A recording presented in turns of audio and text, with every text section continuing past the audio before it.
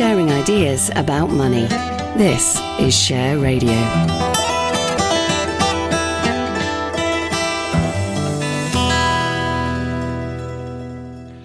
This is Simon Rose. Now it's time for the Financial Outlook for Personal Investors. I've been joined by Jonathan Davis, editor of the Investment Trust Handbook. And we're going to talk about this annual handbook, Jonathan, which, it's been coming out for many years now, but the end of the year always sees publication of the new one. It's the Investment Trust Handbook for 2022. But I guess we ought to start, really, although many investors, of course, will be familiar with investment trusts, which have been around a lot longer than many of us. But why investment trusts? What's so special about them, and how do they compare to other forms of collective investment or indeed passive investing? Well, thank you, Simon. Yes, it's a very good question. Investment trusts, I like to call them the connoisseur's choice. That's a rather kind of elitist way of describing them, I guess. It is a way, though, of expressing the fact that investment trusts are different from other kinds of funds you can buy, both passive funds, index funds, and what we call open-ended funds, unit trusts, and so on. And they're different because they are limited companies. They're quoted on the stock market. You can buy and sell the shares that way. And they have a board of directors, an independent board of directors. That's one difference from open-ended funds. They also they can employ sort of same kind of fund managers and everything else, that they have a slightly better performance record over time. And that, of course, is one of the reasons why people like myself like them. They are, and you get more accountability of the manager, which you don't always get in open-ended funds and so on. They've been around a long time, as you said. The first one started in the 19th century. There aren't many of those left. About 5% of the number of investment trusts these days actually date from that period, but there's new ones coming along all the time.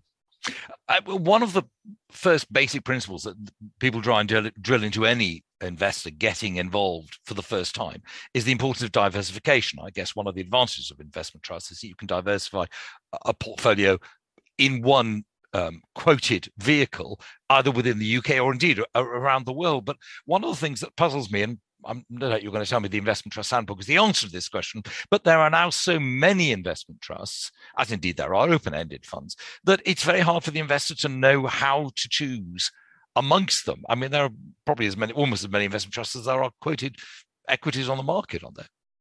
Well, that's not actually true in the case of investment. Okay. It is true of funds generally. There are more funds, open-ended funds out there than there are companies in the UK market. You're absolutely right about that. And you might well ask why that is the case.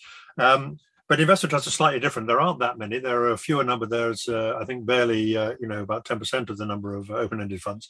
And one reason for that is that, whereas with open-ended funds, if they don't perform very well, or they don't just die, they aren't killed off on the whole. They tend to be, they either just fade away and are left to sort of potter along without anybody doing anything about them, or they're absorbed into another fund and then they try and resell them that way if you're the fund management company. But investment trusts have this history of, the boards actually do take action, and if the trust isn't performing, they take action. They either fire the fund manager and get a new one in, which never happens in the open-ended world, or they change the mandate to do something different, or they liquidate it. And we do see a regular supply of new trusts coming in and old trusts going out. But there are only a few hundred. There aren't that many compared to the much, much wider world of passive funds and open-ended funds. Let's just pause briefly for a breather. Sharing ideas about money. This is Share Radio.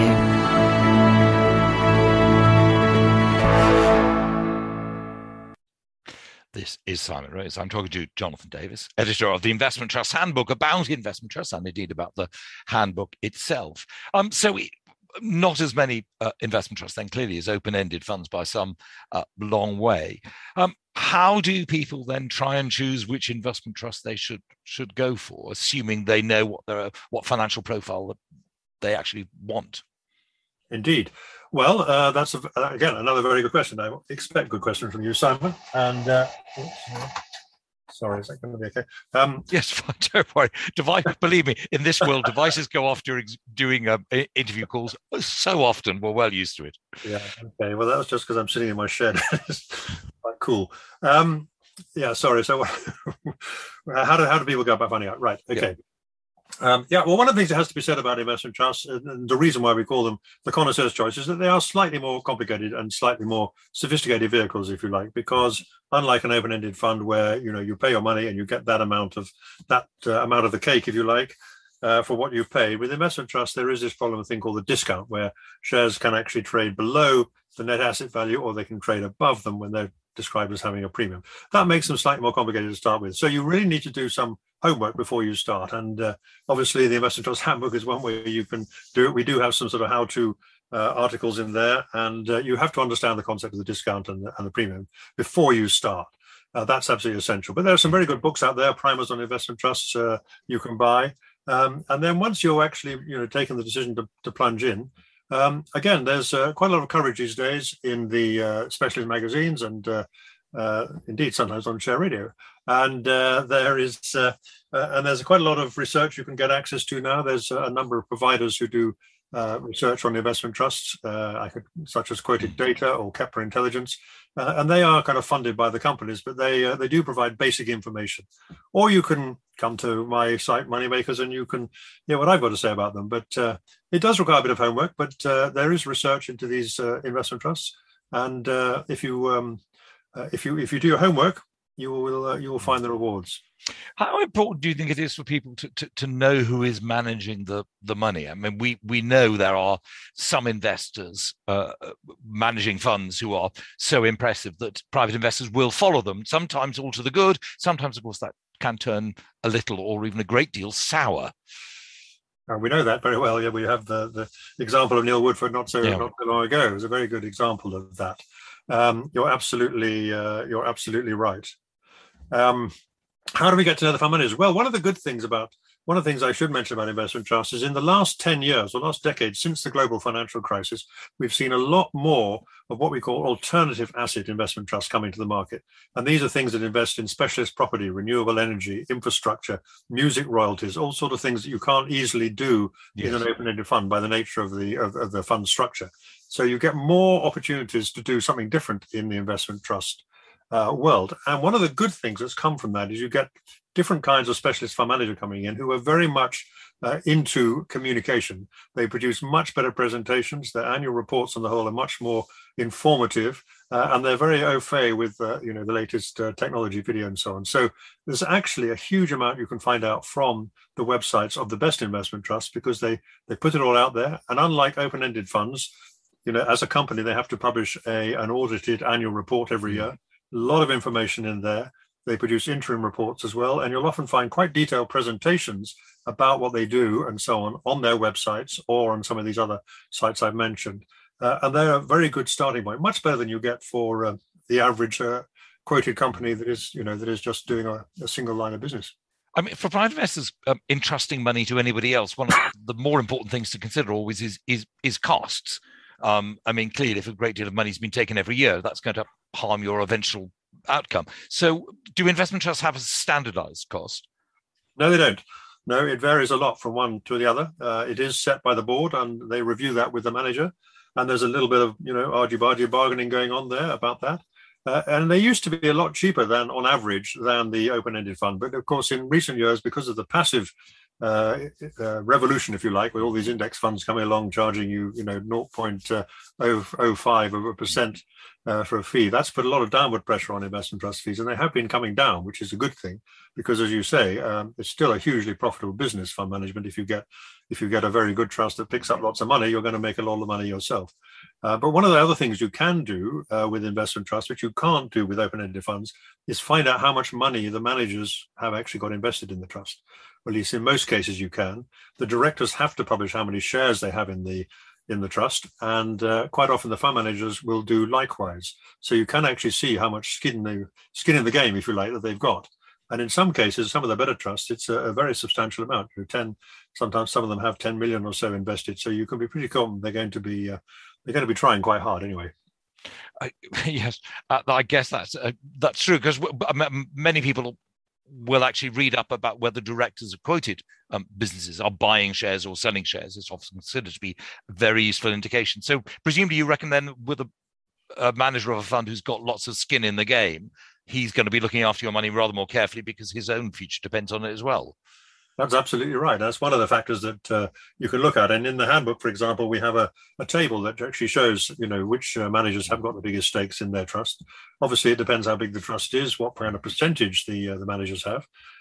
Sometimes they can have too much. I mean, that's we've had a couple of cases in the last year or so when the managers of the trust, being kind of wealthy already, have a kind of blocking stake in the company, and that can actually work against the interests of the rest of the investors. But on the whole, no, it's a very good thing, and to be able to see it and put it down as a plus or minus is a very important thing.